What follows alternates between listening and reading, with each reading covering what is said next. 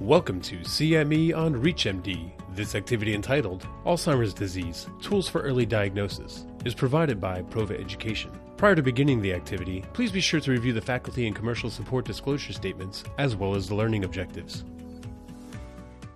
To achieve an earlier diagnosis and improve outcomes for our patients with Alzheimer's disease, it's critical that we recognize early symptoms and correctly use available assessment tools. Do you know what to look for and how to look for it? This is CME on ReachMD, and I'm Dr. Richard Isaacson. I'm Michael Weiner.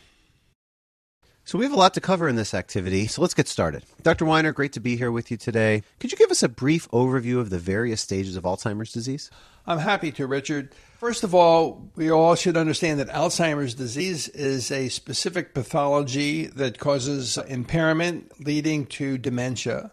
The pathology is amyloid plaques, tau tangles, leading to neurodegeneration. The clinical stages of the disease are Alzheimer's disease, which occurs in normal people, in which there's no symptoms. Then Alzheimer's disease begins to cause impairments, which leads to the syndrome of mild cognitive impairment, which is a prodrome to development of dementia. And finally, there's the very well-known dementia, which is caused by Alzheimer's disease. Great. Very clear. And, through medical school, we were taught one thing, and now as our diagnostic criteria have evolved, we've really honed in and really gotten so much more precise in our understanding both of the clinical picture as well as the biomarker picture as well as the neuroimaging picture, which really you've been a pioneer at, advancing our understanding. So that was a great overview. Let's dive into the tools that are available to us. What's our best bet for screening and diagnosing our patients? There are a variety of approaches, but in general, we ask the patients how they're doing. We ask family members or a close friend who has some opinion and observation on the patient and whether or not there's been a change in the patient's behavior or ability to function cognitively. And then we have neuropsychological tests, which can tell us whether or not the patient is in the normal range or whether there's a demonstrated impairment. A clinician needs to use all of that in order to determine whether someone is impaired. Once that determination is made, the next question is whether or not the impairment is due to Alzheimer's disease pathology or other types of pathology. As we've come to recognize the fact that Alzheimer's disease is caused by specific pathology, that is amyloid, tau, and neurodegeneration, we are more and more starting to use biomarkers to detect amyloid, tau, and neurodegeneration. And those biomarkers include different types of scans, obtaining cerebrospinal fluid from a lumbar puncture, and more recently, blood tests. And I think we're going to get into all of that as we keep talking. Dr. Isaacson, can you tell us about using these tools on a daily basis in clinical practice? Sure. So our field has really advanced over the years. And while, in medical school, we were taught that you can only make a diagnosis of Alzheimer's disease by using brain pathology after a person passes away on autopsy. Now we have many tools that, in addition to a careful and comprehensive clinical history, so progressive short-term memory loss, other changes in cognitive or thinking skills, as well as possible changes in sleep and behavior, and that change is verified by someone who is with the patient, a loved one, a partner, someone that's noticed the change over time. We can then use tools like testing, not just neuropsychological testing, but spinal fluid testing, brain imaging tests, as well as the kind of evolving area of blood tests that I'm very excited about in the coming months and years. So in terms of the standard tools, well, again, start off with the clinical history. Progressive short-term memory loss, ask very key questions, especially in a person with a family history of Alzheimer's disease. You can, really try to get a reasonable degree of accuracy at diagnosis, clinical diagnosis, but then you need biomarkers and such to truly, be certain. So in clinical practice, we can do PET scans. There's two different types. There's FDG PET, which looks at glucose uptake and in different parts of the brain that are region-specific for decline in glucose metabolism. That can be suggestive of Alzheimer's disease, otherwise other dementias like frontotemporal dementia, depending on where that reduction in glucose metabolism is. And then over the last decade or so, we've now been able to use biomarker tests specifically for Alzheimer's. So we can label amyloid. There are now 3 FDA-approved amyloid labeling agents. Now, the good news is they are really helpful in a person that has a clinical history suggestive of Alzheimer's disease and progressive memory decline. Over a year ago, actually, the first tau PET scan, tau labeling agent was approved, and now that's available. But again, it's not very common to use. It's costly. It hasn't really been integrated in routine clinical practice. The spinal fluid test is, I think in some ways, a preferred test by some practitioners because not only do you get amyloid, but you also get tau, phospho-tau and total tau, and that triplicate signature of the 3 biomarkers have a really strong predictive value in terms of what the actual pathology is and thus what the true diagnosis is for Alzheimer's disease. I think think where we're going is blood-based biomarkers, and I hope in the coming months and years we'll get lots of news from tau, amyloid, neurofilament light, GFAP, so pros and cons with all the different options. For those just tuning in, you're listening to CME on ReachMD. I'm Dr. Richard Isaacson, and here with me today is Dr. Michael Weiner. We're discussing tools for the early diagnosis of Alzheimer's disease. What about in clinical trials, Dr. Isaacson? What tools are being used in that setting?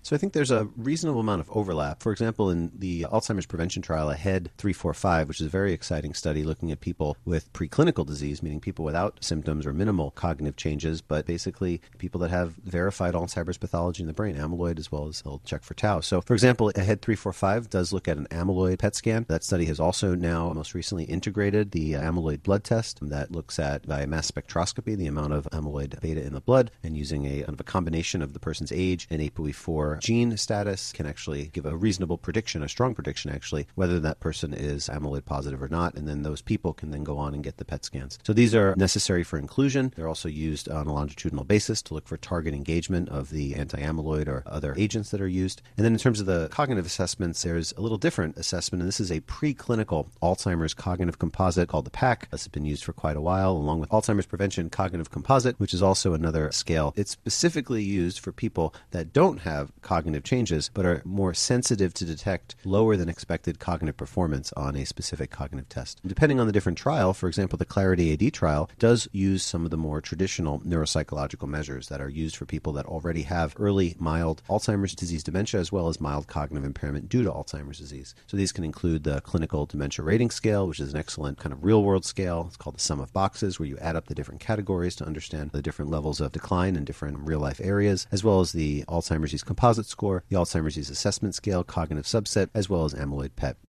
Across Scarlet Road and Graduate 1 and 2 studies and Trailblazer AD, different measures are used. Again, similar sort of approaches, CDR sum of box, Floor Beta Peer PET, as well as the integrated Alzheimer's disease rating scale. So I think the take-home point here is in clinical trials, there's a lot of different tools used, and it's just tricky, though, because how can we sometimes integrate these in clinical practice? And we can talk about that next. I think that's a really important question. The tools that are used in clinical trials, for the most part, take quite a bit of time. And it's very unclear to me how most of these measures really could be incorporated into this busy practice. What is needed is the development of tools that can be used by physicians who are taking care of patients across the country that are well validated, that have demonstrated diagnostic accuracy, and are practical for people to employ in a clinical practice setting. We don't really have those. It's possible that one approach to this is going to be the use of more and more online tools where people are asked a series of questions and possibly take some kind of online cognitive test as well. But as we have more and more treatments, we already now have aducanumab, which was approved by the FDA, and hopefully there will be additional treatments that will be approved, and the more treatments that come into the arena, the greater the need there's going to be to have practical tools that physicians can use to make diagnosis and determine whether or not their patients would benefit from therapy. Yeah, I couldn't agree with you more. It's hard enough to, talk to patients for the amount of time that, one needs to obtain a clinical history and then give counseling, give advice about how to manage the condition and whether you're prescribing prescription drugs or lifestyle changes, or you're trying to, give support to the caregiver and educate the family about best practices in terms of caregiving support. So there's almost never enough amount of time in routine clinical practice to even talk to the patient and their family, let alone having to do kind of, broad-based assessments in terms of assessing cognitive domains, cognitive functions, doing the variety of quality of life scales. I'm asking about neuropsychiatric symptoms, and then aside from assessing them once, it's really critical to assess these measures over time to understand trajectory. I think that computerized tests will be largely used as a screen. I think the blood tests, as they evolve, are going to be useful to determine whether or not people have abnormal pathology, but the blood tests are not going to indicate whether or not somebody's impaired or not. I think there's going to be an increasing role for nurses, neuropsychologists, physician's assistants, and other non-MD personnel who will get trained on doing some of the assessment procedures and potentially get trained to do more lumbar punctures, which is certainly a lower cost way than PET scans to really establish a diagnosis of Alzheimer's disease pathology. I think my hope and my dream is that we can use these blood tests from amyloid and tau and neurofilament light and GFAP and whatever else. I hope that one day we can do sufficient research to understand that maybe we can track these markers. And just like we have the cholesterol test for the HDL and LDL, that one day this will be like a cholesterol test for the brain, and we can not only understand a person's trajectory, but maybe we can, help predict and evaluate whether or not a person is responding to therapy in conjunction with trajectory of neuropsychological decline and quality of life measures that we ask about. As you've mentioned, there are a number of so-called prevention trials like the A4 study, the A45 study, and we can expect the pharmaceutical companies will be launching more and more so-called prevention trials once they demonstrate that their treatments are effective in people who are symptomatic. So the dream ultimately is that there could be mass screening of people, possibly with computerized testing, and then that leading to blood tests, which should not be too expensive. And if we could find a way to identify people at risk, they could be treated before they're symptomatic, and we could prevent Alzheimer's disease. I think that's the future, and there's a lot of evidence that this has got a lot of potential. So it's a very exciting area of medicine right now. That's great. Well, this has certainly been a fascinating conversation. But before we wrap up, Dr. Weiner, can you share one take-home message with our audience? Not everybody who has cognitive impairment has Alzheimer's disease. So people who have cognitive problems or even developing dementia need a good workup to demonstrate whether or not they have Alzheimer's disease. And if they do, there's now an available treatment, or people should think about going into clinical trials. That's great. And what I would say is there's a lot of hope now for Alzheimer's disease. And I think many people out there listening has kind of realized that we've, had a lot of trial failures and we've struggled. But I really think that we've learned so much from the past and can build a really successful future of Alzheimer's prevention and treatment. So I'm very excited about what will happen hopefully over the next several years. So unfortunately, that's all the time we have for today. I want to thank our audience for listening, and thank you, Dr. Michael Weiner, for joining me and for sharing all your valuable insights. It's been a pleasure. Really great speaking with you today. You have been listening to CME on ReachMD. This activity is provided by Prova Education. To receive your free CME credit or to download this activity, go to reachmd.com/Prova. Thank you for listening.